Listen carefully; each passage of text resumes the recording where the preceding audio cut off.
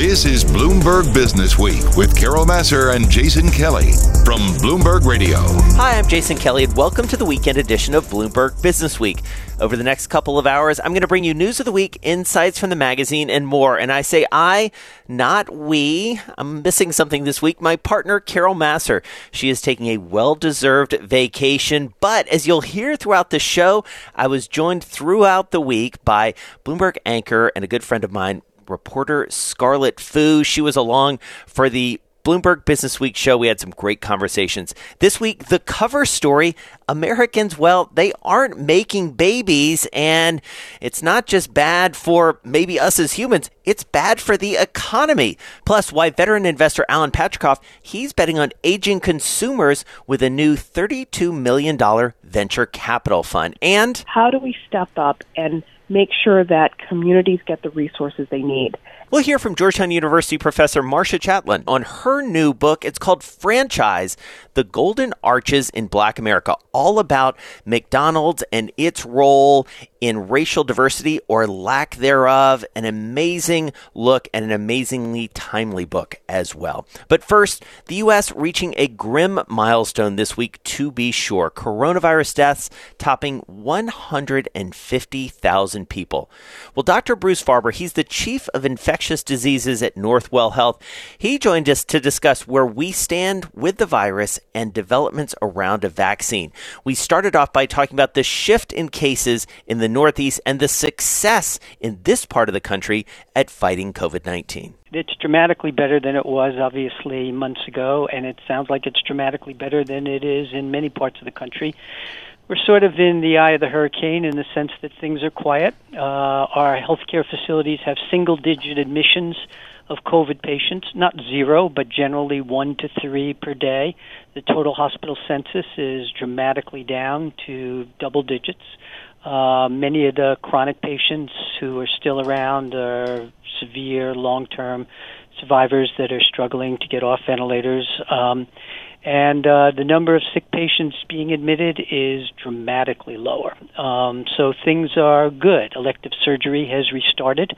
People are screened regularly before coming into the hospital. When they come into the hospital for even treat and release things, they're often screened, and they're screened before any elective surgery. So things are good. They're certainly not normal, and I don't anticipate they will be for a long time. You know, the New York Times has a map on its website that tracks the number of cases across the country, and the Northeast, New York, New Jersey, Connecticut, and New England are in the best position, right? We're light yellow versus dark red for Florida and California. However, New Jersey's transmission rate, according to Bloomberg, a story on Top Worldwide, has risen to 1.14, a 13-week high. Dr. Farber, do you think it's inevitable that New York City will also see a rise? I think it's, I don't know inevitable, but it's certainly a risk, and I think we're preparing for it. It's hard to stay locked down, number one, and it's hard to prevent people from reintroducing the virus from other parts of the country, and that's a reality. Although, as you know, there's quarantines for, 31 states of people coming in. They're impossible to enforce. They're difficult to monitor. And we see a lot of people coming up from Florida, who are nervous, and other states who have relatives and other people in the Northeast. So, inevitable, I don't know, but it's certainly a risk, and it's hard to imagine that there aren't going to be bumps along the way. Well, it's interesting, Dr. Farber, and Scarlett raised this as we were preparing for this segment very rightly. We were just talking about this party in Southampton, that the CEO of Goldman Sachs was the DJ for, and, it upset the governor of New York pretty tremendously. There must be a lot of heightened interest and concern on the part of public officials.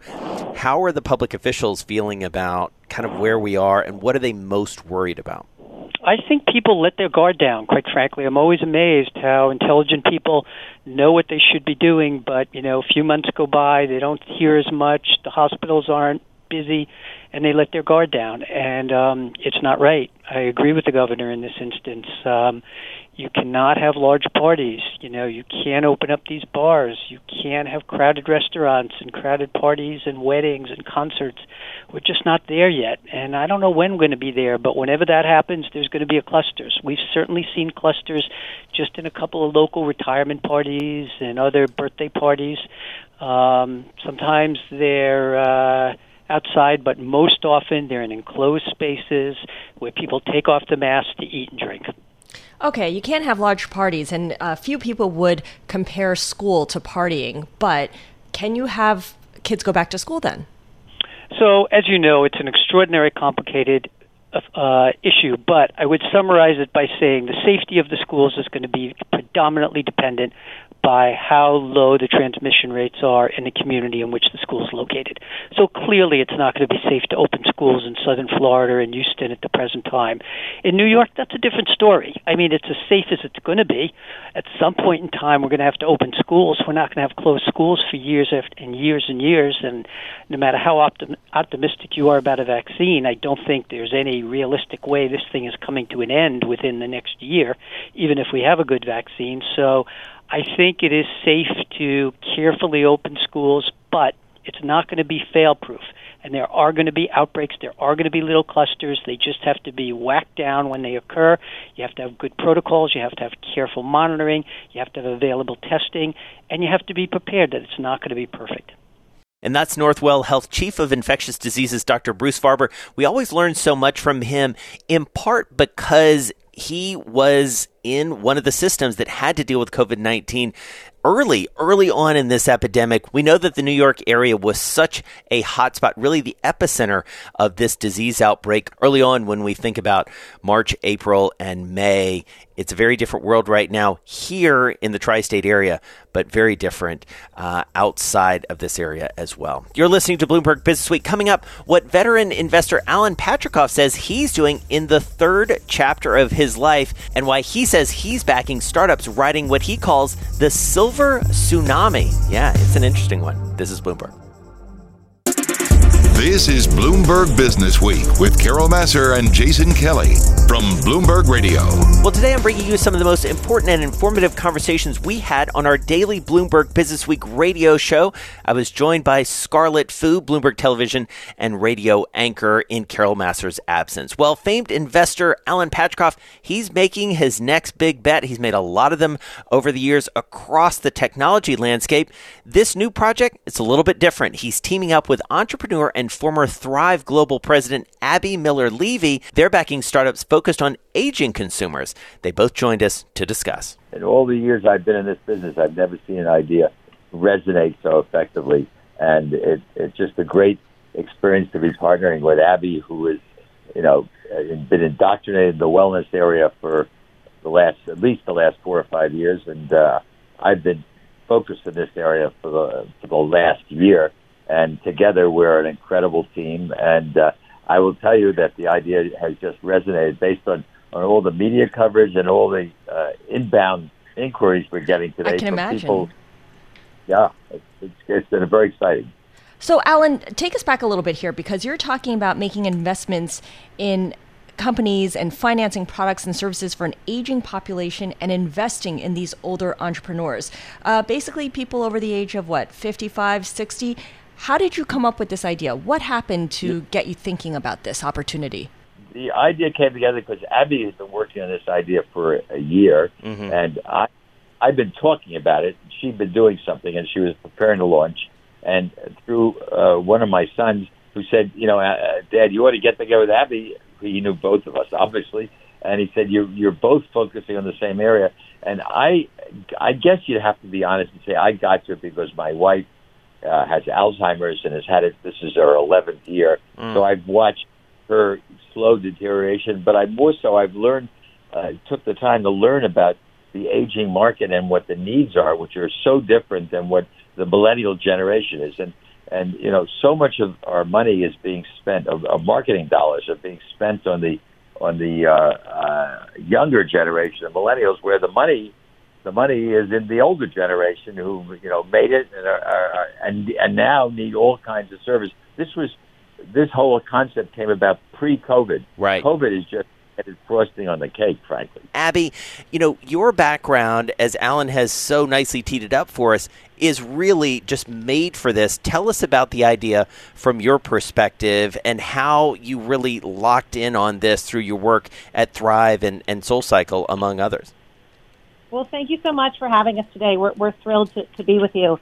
The interesting thing for me as I looked at the space around aging and older adults, where there were so few startups, so few entrepreneurs who are designing new businesses for this consumer. And as Alan said, this consumer that is the fastest growing segment of our population, about 20% of our population, 60% of our net worth as a country, and less than 10% of the marketing spend. So I was really excited to, think about how we can get more entrepreneurs interested in the older adult consumer, because to date, I think there's very outdated images, and I'm sure you would agree, on what it is to age, particularly age in America. And Alan's the perfect example of that. At age, hope you don't mind, Alan, at age 85, Alan bike rides 10, 15, 20 miles a day. He was in the ocean, for a dip just the other day. And, with Primetime, this is his, next new venture, his next new entrepreneurial venture. So I think for us, we're really excited about finding founders and entrepreneurs who are designing for a much more up-to-date view of what aging looks like. Yeah, and health, of course, healthcare and wellness is just one part of it. I've seen home builders, for instance, not just target the senior living population, but the active adult population. So folks who are over the age of 55, but who are still very physically active, like Alan. Talk a little bit here about why there aren't other VC funds who are targeting the same demographic the way you guys are. I mean, this all makes great sense, and the numbers are behind you. You would think that more people would be doing this. I'll be honest, we get that question often, and I don't want to claim pride of ownership because a lot of VCs have had what they call the silver tsunami as a bullet point on their investment themes. I mean, it's hard to talk to any health or wellness-related venture capital fund that isn't eyeing this population because, to your point, on the data. I think what's prevented having more involvement in the space is, what I think is one of our advantages is really being specialized. So for us to really understand, how to reach this consumer, both through B2B as well as B2C, how to, look at this consumer, in their heterogeneity, since it's a very diverse audience, I think is something that is a real advantage for Primetime. And at the same time, it's not really the VC's fault at the same time, because there actually hasn't been as many startups focusing on this audience, because if the majority of founders are people in their 20s and 30s, they're typically solving for the user needs that are closest to them. And so what we're seeing, though, and it's been interesting, I've been tracking this segment for, at least a year now, and I've been working on this idea for a few years. But really since November, when Alan and I met, kind of teamed up, we've seen really a steady increase in the number of business plans and early stage businesses that have come across our inboxes, and it's only accelerated with COVID. Right. And I think part of that is that more founders, first of all, if you take a look at what the COVID impacts had two dramatic sides on both supply and demand. Abby, let me start with you. We were talking earlier about the opportunities here. Have you made an investment yet in this fund? Absolutely. So, this is something, while we just closed our first closing of the fund, it is still open until October for strategic investors. But we have made 4 investments to date and are about to close on 2 additional ones. And I think it's really a sign of just the momentum in the space. While we're specialized and focused on the older adult as consumer, we're pretty diversified from a sector perspective. So our investments we've made to date are in financial services, telemedicine, e-commerce, and media. So, really across the board, as we look at opportunities for founders. And that's entrepreneur and former Thrive Global President Abby Miller-Levy, joined by veteran investor Alan Patrikoff, well-known in venture capital and political circles. I'm fascinated by what they're doing, in part because you got to watch someone like Alan Patrikoff. Over decades and decades, he has not just seen but participated in the growth of venture capital, betting on some very well-known startups, and now he's looking at a new market, and that bears some attention. You're listening to Bloomberg Businessweek. Coming up, how the pandemic is impacting the travel industry. We'll hear from Trivago CEO Axel Heffa. This is Bloomberg. This is Bloomberg Businessweek with Carol Massar and Jason Kelly from Bloomberg Radio. Well, today I'm bringing you some of the most important and informative conversations I had along with Scarlett Fu on our daily Bloomberg Businessweek radio show this week. Carol Massar is on vacation. Well, travel, speaking of vacation, continues to be, unfortunately, one of the industries hit hardest by the pandemic. International travel, of course, is one of the areas that is suffering mightily. Well, Trivago CEO Axel Heffa, he was back with us. He joined us from Germany to talk about why, and we started by asking him about his backyard. In Germany is fortunately significantly better than what we've seen last earnings. So there is quite a bit of travel activity. The health situation is, relatively speaking, stable. And just to give you an idea, if we compare the travel environment in Germany, all leisure nature destinations like beaches and mountains are getting close to last year's volume, whereas city trips and international are at around 50%, so still significantly down. That is incredible. I just think about how many people here, Jason's working from home, so many of our colleagues are working from home. No one's taken any time off in the last 4 or 5 months because you're working from home, you want to stay productive, you're just grateful to have a job at this point. Axel, who is taking these vacations? Are companies granting vacations the way they were every year? Yeah, I mean, people are taking vacations, but in particular, families are obviously desperate in this difficult situation to also get some rest in the summer, which is also something that you see across Europe, but not to the same extent than in Germany. And I think, to be honest, in particular in a situation where a lot of people are working from home with all the stress that is related to that, it is important to take a break. And we, for example, have basically introduced a mandatory vacation of 1 week in August for our employees to make sure that they do get some rest and also do take some time off. Well, I wondered about that, Axel, sort of the running of the company, because obviously we talked to you so much about sort of what you're seeing in terms of trends and travel on the parts of so many people around the world. But I do wonder, like, what the challenges have been for you running your operation. That's difficult where to start. So in March, basically our revenue collapsed to close to zero in April, and at that point in time, clearly, you are initially obviously in paralysis. So what is going on?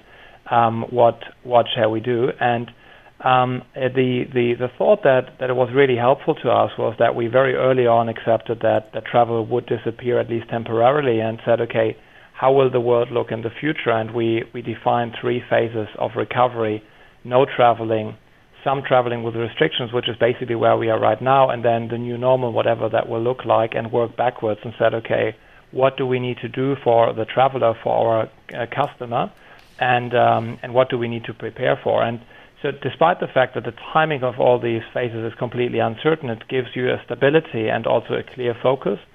And focus and structure is what, in these uncertain times, is extremely helpful to give guidance and also emotional support, to be honest, to all of us.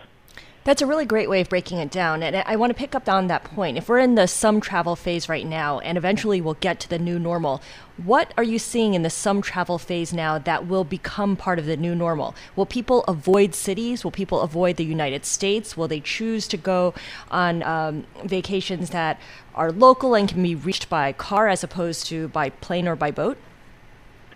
So what we do see right now, and most pronounced obviously in Germany, as the situation is very stable, but pretty much in most of the markets, is that the first destination and the first vacation that people and travelers want to do is really to the nature, beaches, normal summer vacation destinations, and just get a break. And so that's, I think, clearly a trend. And there, what you also can see is that destinations that can reach by car, and even more importantly, left by car in case something would happen, are clearly favored by many, many travelers. The second thing that you can observe is that apartments and vacation houses are more popular than before, because a certain segment of travelers is preferring to be really on their own on vacation. And in the U.S. in particular, what we've seen is that there is a lot more intrastate travel. So going to closer destinations that are better known and that just feel safer. And I do think, and we overall think, that this trend to more local travel will continue for the foreseeable future. Whether it will remain and stay for the very long term, I think that's too early to be seen. But international long-haul travel, I think, will be muted for quite some time. And that's Trivago CEO Axel Heffe joining Scarlett Fu and me from Germany on the heels of his earnings, giving us a sense of how travel looks in different parts of the world. And some themes are emerging here as we look at when people will start traveling and where they're going to go. And the answer is they're getting back slowly and they're staying pretty close to home. You're listening to Bloomberg Business Week. We talked to someone else who's very familiar with the travel business. He's the former chief ethics officer of Airbnb, but we weren't talking about home sharing. We were talking about integrity. That's coming up next. This is Bloomberg. This is Bloomberg Business Week with Carol Massar and Jason Kelly from Bloomberg Radio. Well, today I'm bringing you some of the most important and informative conversations from our daily radio show this week. And we talked a little bit about travel with Axel Heffe earlier in the show, just a few minutes ago. So another big name in the travel business, certainly one that has become very popular over the past few years, is Airbnb, the famous home sharing service, the unicorn that everyone's waiting to go public. We caught up, Scarlett Fu and I did, with the former top lawyer at Airbnb. He's a guy named Rob Chestnut. He also was a top lawyer at eBay. He's a former federal prosecutor. And we weren't talking to him about his jobs at any of those places, at least not directly. We were talking about a new book that he's put out. It's called Intentional Integrity: How Smart Companies Can Lead an Ethical Revolution. And this conversation, interestingly, happened during a week where big tech executives were on Capitol Hill. The leaders of the biggest technology companies in the world virtually zooming in or WebExing in to Capitol Hill to face a lot of scrutiny from lawmakers about their role in society, their lack of competition, and what they've been doing along the way amid a lot of investigations, a lot of big, almost existential questions about the role of technology in our lives. One of the core issues is what effect all of this technology is having on us as humans, but also how these companies are run. And that was very top of mind for Rob Chestnut. I think everyone needs a North Star in life, a purpose and sort of a commitment to live with integrity as they can best perceive it. But people also, I think, need to have some self-awareness and listen to people around them and be willing to adjust their views as they learn more information. It seems like we do a lot of partisan thinking in this country where people kind of get stuck on one side and just feel like they're dogged in committing to stick by it no matter what. And that's not going to get us in a good place. So tell us about the sort of the foundation of this book, because I'm fascinated by your background. You were a federal prosecutor. You went to work for eBay, I believe, and ultimately at Airbnb. What led you? What was sort of the genesis or the spark? Well, I've been dealing with rules, I think, my whole life. As a federal prosecutor, I prosecuted espionage cases, which I think it shows about as much lack of integrity as you can ever find in a workplace. Aldrich Ames, right? You were involved in that one. Aldrich Ames. He was one of the cases that I prosecuted when I was in Northern Virginia. And then at eBay, I started their trust and safety department. All the rules around what you can sell on eBay. Can you sell guns and alcohol and tobacco products and drugs and the like? So I've been dealing with rules my whole lifetime. But just the last 3 or 4 years, I've really gotten a sense that the world is changing. People are far faster now to call out bad conduct by leaders and by companies. I refer to it, as an integrity revolution in the book. People are really desiring, when they go to work, to have a positive impact in the world. And if they perceive the values of their company to not be aligned with their own values, in the past they were quiet.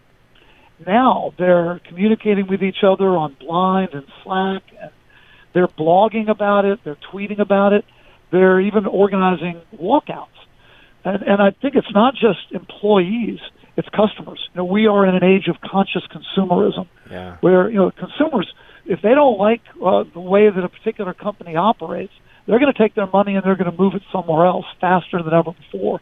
So the genesis for the book, I think, was really recognizing this sea change, right? And this heightened expectation that the world's putting on leaders and on companies, and it's an effort to try to help companies adjust in this new world so that they can really take advantage of it and ride it, as opposed to fighting the tide and ultimately really hurting their brands. Rob, let's talk a little bit about the tech world, if we can. You've been a part of it in many ways. And as Scarlett pointed out, and as we talked about earlier, this is a day where we had some very well-known tech executives on Capitol Hill. It does virtually, that is, some cases not being able to, ironically, figure out the technology to testify, but we'll set that aside for a second. How big of a deal is it, or how big a deal should we make of it, that we have some big existential questions around the role of technology in our lives and the behavior of big tech? Well, I remember back when tech was the darling, don't you? Yeah. Everybody of course. loved tech companies. They were going to save the world, right? And boy, things have changed. And I think a lot of that, I think, has been their own doing in a number of the large tech companies. I think it's a singular focus on making money, which is, of course, critical. But you've got to be thinking about other stakeholders. You've got to be thinking about your employees. You've got to be thinking about the communities where you do business. And I think on that scorecard, a number of these big companies haven't done as well, and that has caused the world to take a hard look at them. The microscope is out, and I think we need to see them get ahead of the curve. I think Microsoft, for example, is doing a pretty good job of this, actually, recognizing that the world needs more from big tech. Mm-hmm. They need big tech to step up and solve some big problems instead of solely focusing on that quarterly reports number. Think about, I have to look at Facebook. So they've got to deal with misinformation and hate on their platform. I think they've got to own up to it, and their failure to do it, and I think they've been kind of stubborn about this, is really hurting the brand. How much of that do you think is tied to the fact that a lot of these big tech companies are still fairly young companies run by their founders? You bring up Microsoft, and that's at this point, an old company. The guy who runs it, Satya Nadella, is not Bill Gates. He's a hired hand, essentially. He's a professional manager. Whereas Facebook is run by Mark Zuckerberg, Amazon is run by Jeff Bezos. They are still in the mindset of building their company, building market share, growing as fast as they can, as opposed to understanding that they are behemoths now. I think some of it may be the lack of experience. And someone like Satya Nadella perhaps has been around a little longer, sort of understands this idea of building a loved brand for an infinite time horizon. But, look at Brian Chesky at Airbnb. I think Airbnb has done pretty well overall in recognizing that there's something bigger than just getting big, that the way that you do it and the values that you demonstrate while you're going big make a huge difference. A lot of it is who you listen to. I think that some of the younger tech executives, it isn't the fact that they're young and inexperienced as much as are they really demonstrating an open mind, a curious learning mindset to listen to people who are outside of their tight inner circle and learn from them. I do think Facebook could do a better job in this regard. And Jason, that's why diversity and inclusion is so important, to make sure that you don't have the same kinds of people in your company that you talk to all day long. Totally. That's exactly where I was going to go next. And Rob, I do wonder, along those exact lines, it feels like these dual crises, the pandemic and the virtual world we're living in, Zoom to Zoom or however you're communicating with people, as well as a long overdue reckoning when it comes to racial inequality. It feels like it's laid bare a lot at all sorts of companies, big and small. How do we take advantage of that and maybe reset ourselves? Well, I think we need to start with an understanding that we all come to the world with our own specific set of goggles and lenses. We see the world through our own eyes and our own experiences. But what we sometimes fail to understand is that there are a whole broad set of experiences out there that diversity can really help us learn from. I'll take Airbnb. When Airbnb faced a discrimination crisis several years ago on its platform, I think part of it was caused by the fact that there wasn't enough diversity in the leadership of the company back then. There are people who had actually experienced discrimination, who could have helped, I think, be a little more proactive and getting on top of these sorts of issues. Diversity brings the power of human experience beyond what any one individual can do. I love walking into a room and seeing people that look different than I do, because it means that we're going to get some different perspectives that I couldn't begin to understand. But those are critical, I think, in dealing with crisis and dealing with the racial injustice. You've got to have that understanding inside your company at the leadership level. Rob, you talked about stakeholders earlier on, and that brought me to the Business Roundtable's definition of a corporation or purpose of a corporation. Last summer, they came out, they revised their mission statement, essentially saying that it's not just for the shareholders, right? They're not just committing to shareholders, they're committing to their employees, to customers, to suppliers, to the communities as well. How did you interpret that? Because it was sufficiently vague that anyone can walk away with the interpretation that they want. Well, I think it was a powerful move. We're talking about abandoning now decades of thinking about the purpose of a company and why it exists. And I think the fact that the Business Roundtable did this was a big step. But you're right. There's still a lot to interpret. And that was Rob Chestnut, the former chief ethics officer at Airbnb, that company's top lawyer. He worked at eBay. He also was a very successful federal prosecutor, so he understands not just ethics, but integrity. And that led him to write this book. It's called Intentional Integrity: How Smart Companies Can Lead an Ethical Revolution.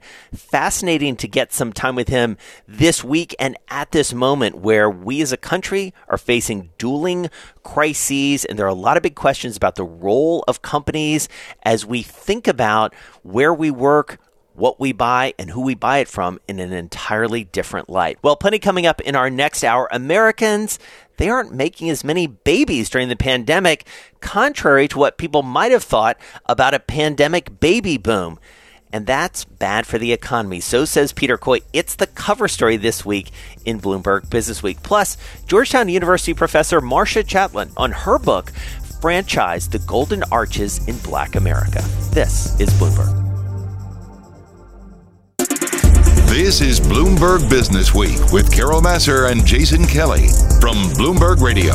Hello, I'm Jason Kelly. Plenty ahead for you in this hour of the weekend edition of Bloomberg Businessweek, including Georgetown University professor, my alma mater, proud to have her on the show, Marcia Chatelain. She's got a new book. It's called Franchise: The Golden Arches in Black America. Incredibly timely, a look at one of the best-known companies in the world, and certainly in the United States, McDonald's, its role in the struggle for racial equality. Plus, we'll hear from Stanford Graduate School of Business Dean Jonathan Levin and Associate Dean Sarah Soule about that same issue. Stanford, it's the #1 business school, according to Bloomberg Businessweek. Carol Massar, my partner, and I have been there the last couple years to talk about what they're doing. Well, they've got a new plan as it relates to racial equity.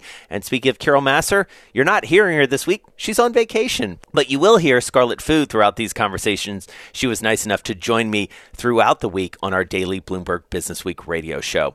Let's begin this hour with our Businessweek cover story. Economics editor Peter Coy writes, I'm quoting here, pandas and white rhinos aren't the only creatures that are unsuccessful at mating in captivity. Yep, he's talking about human beings. He's talking about us as Americans. The U.S. could see 500,000 fewer births next year. That, of course, will have strong repercussions long after the pandemic is over, especially on the economy. Peter and the editor of the magazine, Joel Weber, joined us with this story. Peter and I started talking about this in the broadest sense of demographics earlier in the year. And then, we started this lockdown thing, and we kept talking about it because I was like, man, there might be a lot of babies that come out of this. And so we kind of stuck with that, and then it sort of went the other way, and what we expected to be a baby boom ended up being more of a baby bust. So we called, sex columnist / economist Peter Coy, and asked him to do that. So Peter, can you walk us through what you were able to discover as you were reporting the story? Yeah, I mean, as you said, you didn't get a chance to put a lot of babies on the cover, but I think they came out okay anyway, because we came up with a good storyline, which is not only is there a decline in fertility, fewer pregnancies, but it seems as if it's probably not going to be made up after we're out of the recession and the pandemic, so that the consequences will be long-lasting. Think about it. Babies who are not born in 2020 are people who will not be alive in the 22nd century. I mean, this is in a way, in some ways, the number of missing people from the population because of the decline in births is bigger than the number of missing people from the population from the deaths from COVID. And it's not and those numbers are actually worth just kind of dwelling on for a second, because we're up to like 150 deaths in the U.S. now, but it could be a number as high as 500,000 babies that are not born next year, according to at least bookings. Bookings. Yeah. Yeah. Okay, so some staggering numbers there, but when you think about it, when you take a step back, policy is not aligned with having kids. They are damn expensive, and sorry for just swearing there, but you are on your own to find childcare, education is super expensive, healthcare. I mean, people, when they get healthcare, they don't want to leave it. Then, of course, there's a motherhood penalty and fatherhood penalty, and very rarely do you see middle-class families with more than 3 kids. Peter, was the birth rate rising, or was it holding up pretty well before the pandemic? The U.S. had been known for a long time for having an unusually high fertility rate compared to other wealthy nations. As recently as 2007, it was 2.1 children per woman, which is replacement rate. That if you have that rate, the U.S. population would be stable over time. But it started falling in the last recession. Remember that one? Yeah. And then it didn't recover afterward as people had expected. It's down to under 1.7 in 2019, and who knows, it's going to go even lower now. So it's not as low as that of, say, Japan, South Korea, Western Europe, but it's definitely below replacement rate. And now this comes along. And that magic number, Peter, for sort of a population is 2.1. Yeah. And so walk us through why that number matters so much, where the U.S. is now, and what implications it has for growth. Well, just think about it. Each couple, just imagine you have a married couple, they produce 2 children, they replace themselves. The reason it has to be more than 2 is that not everybody will survive to adulthood and have children of their own, so it's a little over 2. And as I said, we're down at around 1.7 now in the U.S. You have countries like Russia, I mentioned South Korea and so on, that are down to a 1.3 area. Actually, Russia came back a little bit, but 1.3, it means that your population is going to be falling if it's not already falling. Well, and the employment picture, I mean, you mentioned this in your story, and I think this is an interesting thing, and I mean, this is more, I guess, sociological, maybe psychological. I mean, there are people who are just experiencing a high level of unemployment, anxiety, all sorts of things, worried about their health. People just, don't want to have sex. They're not they in the may want to mood. have sex, but they're doing it with protection. Who knows? Let's not.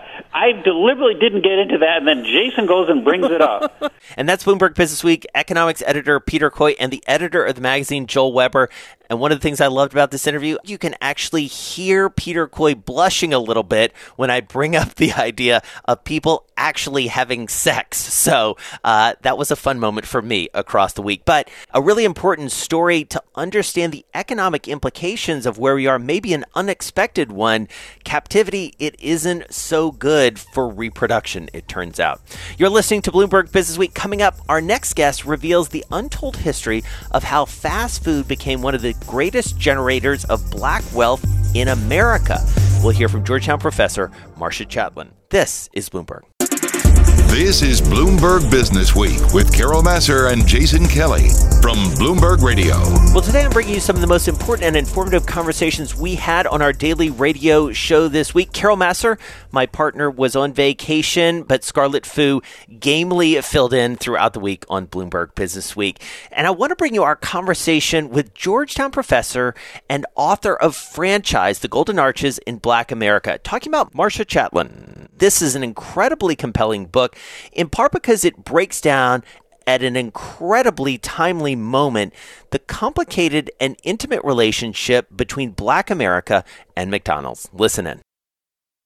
The story of McDonald's in Black America starts in 1968 after the assassination of Dr. Martin Luther King Jr. And essentially at this moment, like our moment today, people were really reflective about the various pressures that were happening in predominantly African-American communities that had been cut off from resources. And in addition to many of the concerns of communities, people said that they would like to see more Black-owned businesses. And this was a moment in which a lot of corporations were shifting in that direction.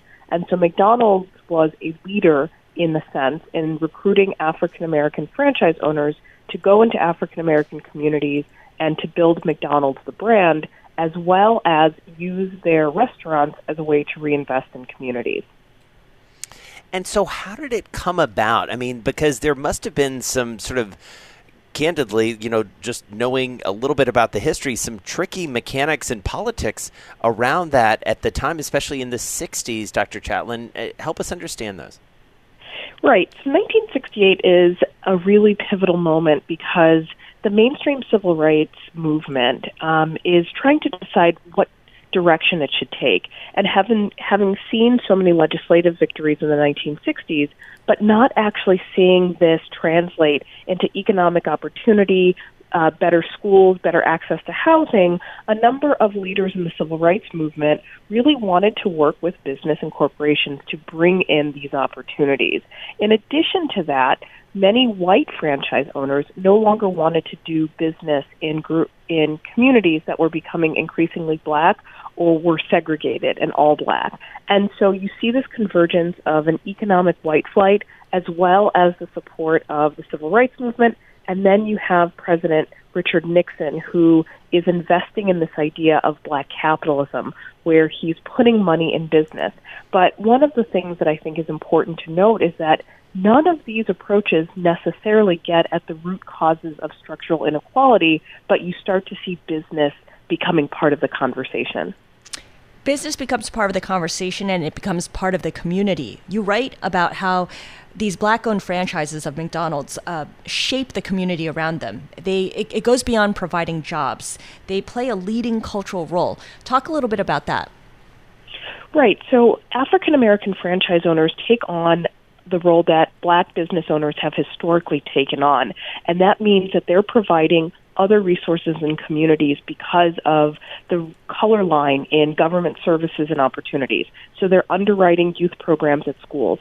They're making sure that first jobs are actually being created in the communities. They are sponsoring things like the early Martin Luther King Jr. holiday. So you start to see their influence, not just in the business sector, but for historically Black colleges and universities, for the creation of the All-American basketball team. And so these Black franchise owners become incredibly visible and incredibly popular in these communities because, as I say in my book, these communities are cut off from federal resources and other types of opportunities in order to have their needs met.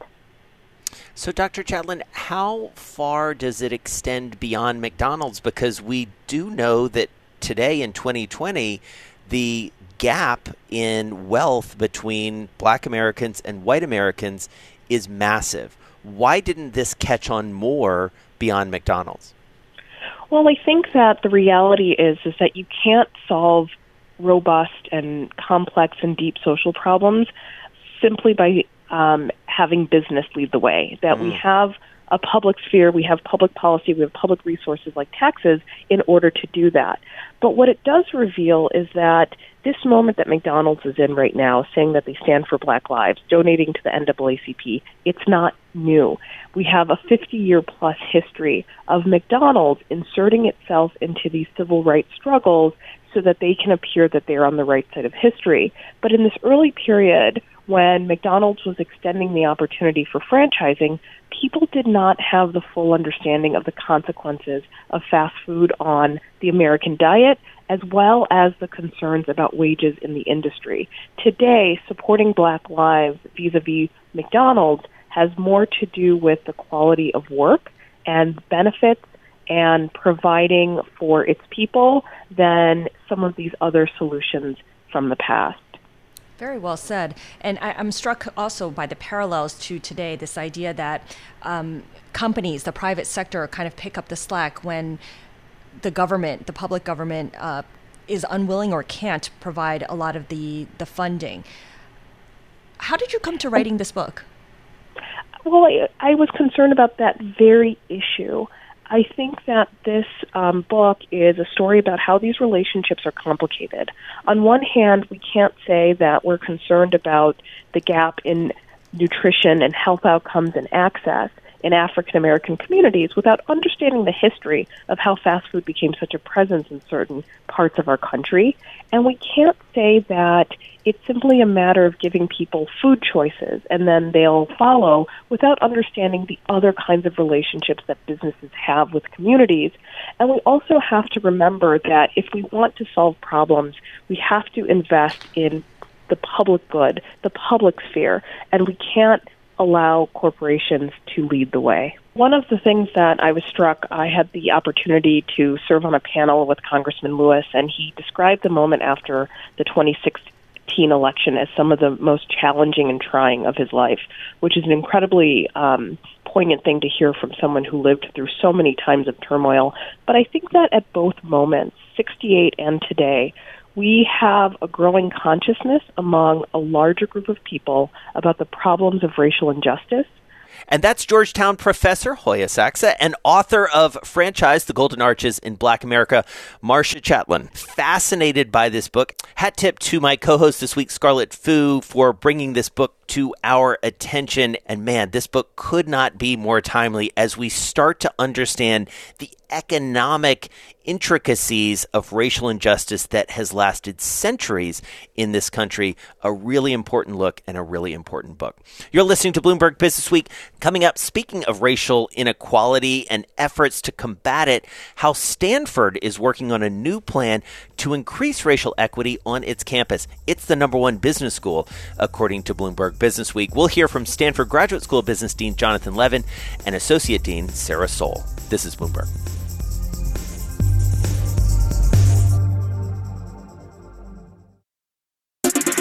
This is Bloomberg Business Week with Carol Massar and Jason Kelly from Bloomberg Radio.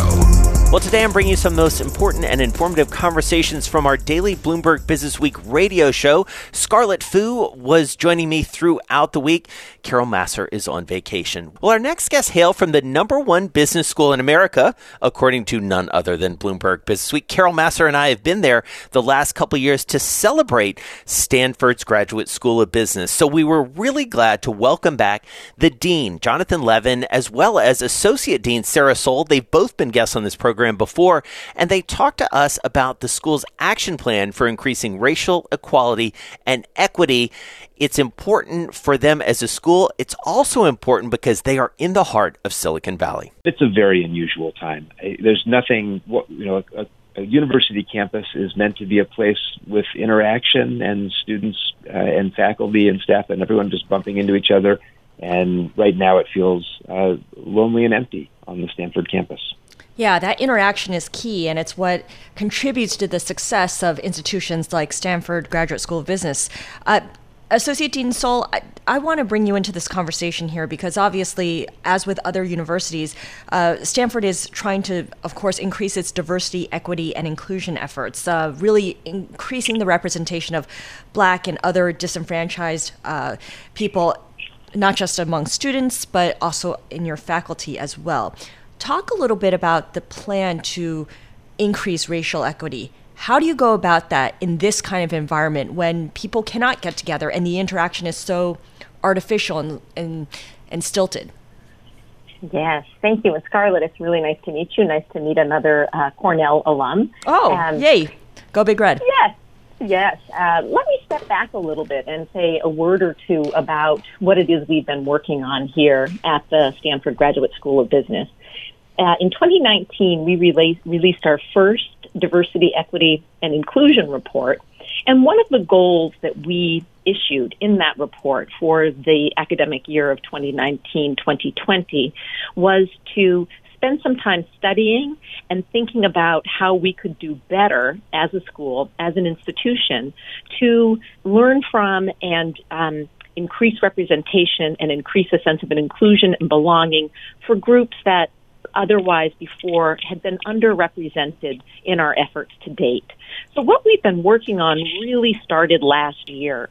And what we are announcing today is what we're calling the Racial Equity Action Plan for the school. And as you noted, Scarlett, one of the things that we are working on is representation in particular.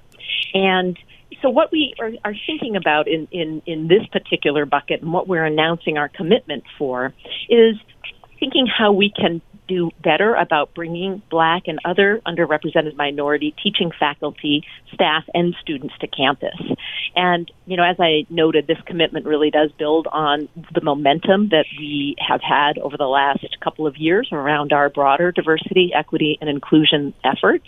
But in particular, when we think about hiring of Black and URM teaching faculties, what we're thinking about doing in particular is taking advantage of an incredible initiative on the part of the university, that's Stanford University, to bring 10 new faculty members and tenure-line faculty members to campus on a search that is really centered around the impacts of race in America. So that's one piece of what it is that we're working on, collaborating with the university to take advantage of these new 10 billets for tenure-line faculty members. And then on the sort of lecturer side, we also have a number of practitioners who lecture in our classes. We're working actively with our alums and also with our faculty to identify more Black and underrepresented minority teaching faculty, as well as guest speakers, too. So we can make sure that we are having voices heard in the classroom and that we're able to teach issues related to race in business and race in America. One of the topics that we've spent a lot of time thinking about in our curriculum over the last few years has been generally preparing students to go out and be effective managers and leaders in diverse organizations and to help build organizational cultures and be effective in leading in a world where the country has become more diverse and the need for businesses to create widespread opportunity in many different ways has become increasingly important and is on everyone's minds. And that's Stanford Graduate School of Business Dean Jonathan Levin and Associate Dean Sarah Soll, the architects of this new plan that Stanford has. I'm going to say it again. It's the #1 business school in America, according to Bloomberg Businessweek. So people look to them for leadership. It's also notable that they are not just in Silicon Valley, they are of Silicon Valley, and they have helped create so much of the innovation, and they drive the conversation in a really meaningful way. So what they do is going to have a dramatic impact, not just there in the Bay Area, but beyond. You're listening to Bloomberg Businessweek. Coming up, we'll take you even further afield, talk about China with author Chris Benton. He's an entertainment executive. He's got a new book out. It's called Feeding the Dragon, Inside the Trillion-Dollar Dilemma Facing Hollywood, the NBA, and American Business. This is Bloomberg. This is Bloomberg Businessweek with Carol Massar and Jason Kelly from Bloomberg Radio. Well, today I'm bringing you some of the most important and informative conversations we had across the week on our daily Bloomberg Businessweek radio show. Scarlett Fu, you'll hear her voice in just a few minutes. She joined me while Carol Massar was on vacation. Well, we've talked a lot during the course of this show about some domestic issues as it relates to racial equality or lack thereof, some of the history of it, and some of what big institutions are doing to combat it. Let's broaden the conversation to China because it has been one of the stories we've been following so closely over the past couple years. We are delighted to have back with us Chris Benton. He's a longtime entertainment executive, and in fact, his interest in entertainment goes almost all the way back to when he was a student at Cornell, Scarlett Fu's alma mater. He went on to work as a Hollywood agent and then got deeper and deeper into the entertainment business.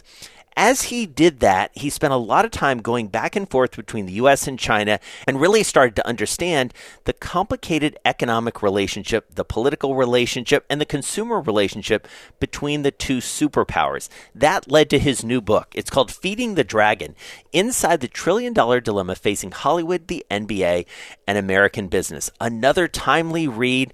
Check it out. I was in the process of meeting with publishers last time I was on the show, which was in October, just after Daryl Morey, the GM of the Houston Rockets, sent out that tweet supporting the Hong Kong protesters, and we talked quite deeply about the NBA's issues, and then LeBron James had just landed back in the U.S., and he had issues explaining exactly where his point of view was on it. And it's amazing because the book, yes, the timing of having a book like this is fantastic in regards to selling books, but it's a little bittersweet because we're also facing probably one of the worst relationships the two countries, the U.S. and China, have had in the last 40 years. So it's a bit concerning.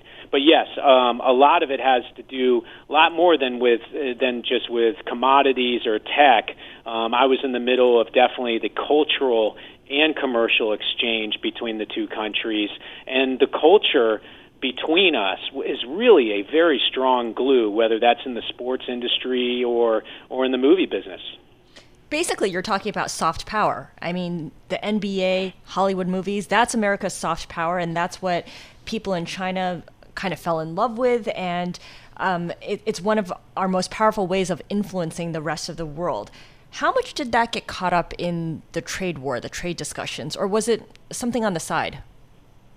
Well, it's funny because you have a lot of hawks that want to decouple completely from the relationship, and I argue to the hawks that some of the most powerful, if you want to say the words, weapons are our products in the cultural business, because not only can we monetize that market because there is a large demand in the consumer market of China for things like movies, our television programming, our sports industry. But on top of it, there is real money to make from those products and services too. So every time a kid puts on a pair of Nike shoes, or every time they watch a Transformers movie, or they see an episode of Game of Thrones or House of Cards, they're getting a little seepage of Western democracy into that market. So there's this soft power influence that comes even with the money that we're generating. It's sort of a two-handed sword.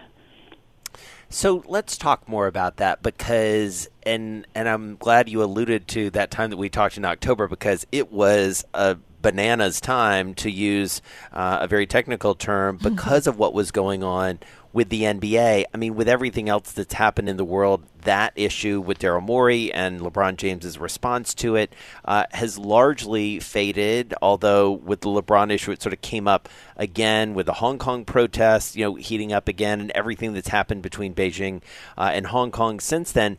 But remind us kind of where the NBA sits in all of this, because the estimates for the money lost around that fracas, as it were, was measured in, I think, a couple $100 million. Yeah, well, the NBA's issues are still ongoing. I mean, obviously, COVID has caused other issues with the NBA, but up to now, they are still not broadcasting the games in China. There are still quite a bit of merchandise, definitely from the Houston Rockets, but various other teams that aren't even sold over there. There are some games that are delayed, streamed on various platforms, but a lot of that, the lion's share of the revenue that NBA was generating out of that market is non-existent right now, and they're having a real hard time trying to get it back. So part of that has to do, obviously, with the Daryl Morey situation back in October, which, by the way, seems like 10 years ago at this point. But then the second thing is just that the relationship between the two countries is so frayed right now, it's very difficult to make any progress in the correct path that the NBA has to go at this point. You know, when you talk about the NBA and China, I can't help but think about Joseph Tsai, who's a co-founder of Alibaba, and how he's an owner of the New Jersey Nets. Or is it New York Nets? No, Brooklyn Nets. Brooklyn Nets. I'm showing my age here. that's a callback, Scarlett. It is. How critical is that to mending some of the damage from between the NBA, between China, and kind of putting the best foot forward for both the league and the country? Well, I'm a little torn on that issue. I'm glad you brought him up. You know, I don't know him personally, but I think the fact that he labeled what Daryl Morey brought up and brought to the attention of Americans, he called it a third-rail issue and wants to keep it a third-rail issue, I think is really a poor decision and a poor influence that he's trying to put through. We really need to put this stuff on the front burner and make it part of the national discussion right now. I mean, what happened in Hong Kong, what's happening with the Uyghurs, what's happening in various unfair trade balance issues, quotas, protectionist policies, forced JVs, tech swaps, and intellectual property, protection issues. These all need to be brought up, talked about by our legislators, by our business leaders, and we need to construct a proper path forward. The time of sort of putting our ostrich heads in the sand is over, and quite frankly, if we figure out the right way to engage China moving forward, where it's a much more balanced relationship and we're addressing things that are American values and principles in the right way so we feel good about it, the bilateral relationship is going to get repaired in the process. It will be disruptive and a little messy in the interim, but we'll come out the backside of it in a much better situation where, quite frankly, there'll be strategic competitors and partners just simply because we both need each other. So, Chris, let's talk about Hollywood and the movie business and the entertainment business, because you have sat right at that nexus between the U.S. and China. And if the NBA's relationship with China is complicated, I feel like the entertainment industry's relationship with China is 10 times more so. Everyone needs a lot of therapy. Issues? What's that? Everyone needs a lot of therapy. Seriously. Break down the key issues for us and how you navigated them, because you did in your former job over at DMG Entertainment. Yeah, well, I mean, the micro issues are as varied as, for instance, when we get a movie into that market, our share of that receipt from that film is 25% of the overall box office, whereas the global norm is closer to 50%.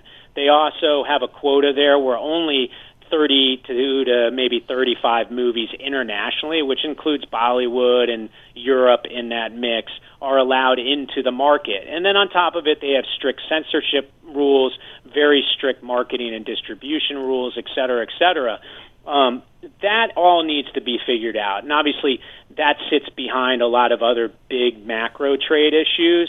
But then there's things that really affect all Americans and just essentially what makes us the people that we're proud of. And one of those is our freedom of speech. And what Senator Ted Cruz and various other members of Congress have brought up is this cross-border censorship that has been such a big issue right now between us and China, whether it's them trying to silence Daryl Morey outside of their borders and talking on behalf of Hong Kong protesters, or a jacket that Tom Cruise is wearing in Top Gun, where not only do they want to censor it in their country, but they want it censored when it's showed in Argentina or Germany or in Peoria, Illinois. And that's something that we need to address. And that's Chris Fenton, author of Feeding the Dragon, Inside the $1 Trillion Dilemma Facing Hollywood, the NBA, and American Business. And I loved that he reminded us about our last conversation, which was last October, before he really got underway with this book, when the NBA was really front and center, the National Basketball Association, and its controversy over a single tweet by the general manager of the Houston Rockets that led to a couple $100 million in repercussions, a lot of rhetoric and a lot of lost opportunity, and a lot of big questions around how the U.S. and China can do business and how global brands really can exist across the two superpowers. It's only gotten more complicated in the wake of the global pandemic, and a lot of accusations certainly going from the U.S. back to China about its role in the coronavirus outbreak. So, a very important book by Chris Fenton.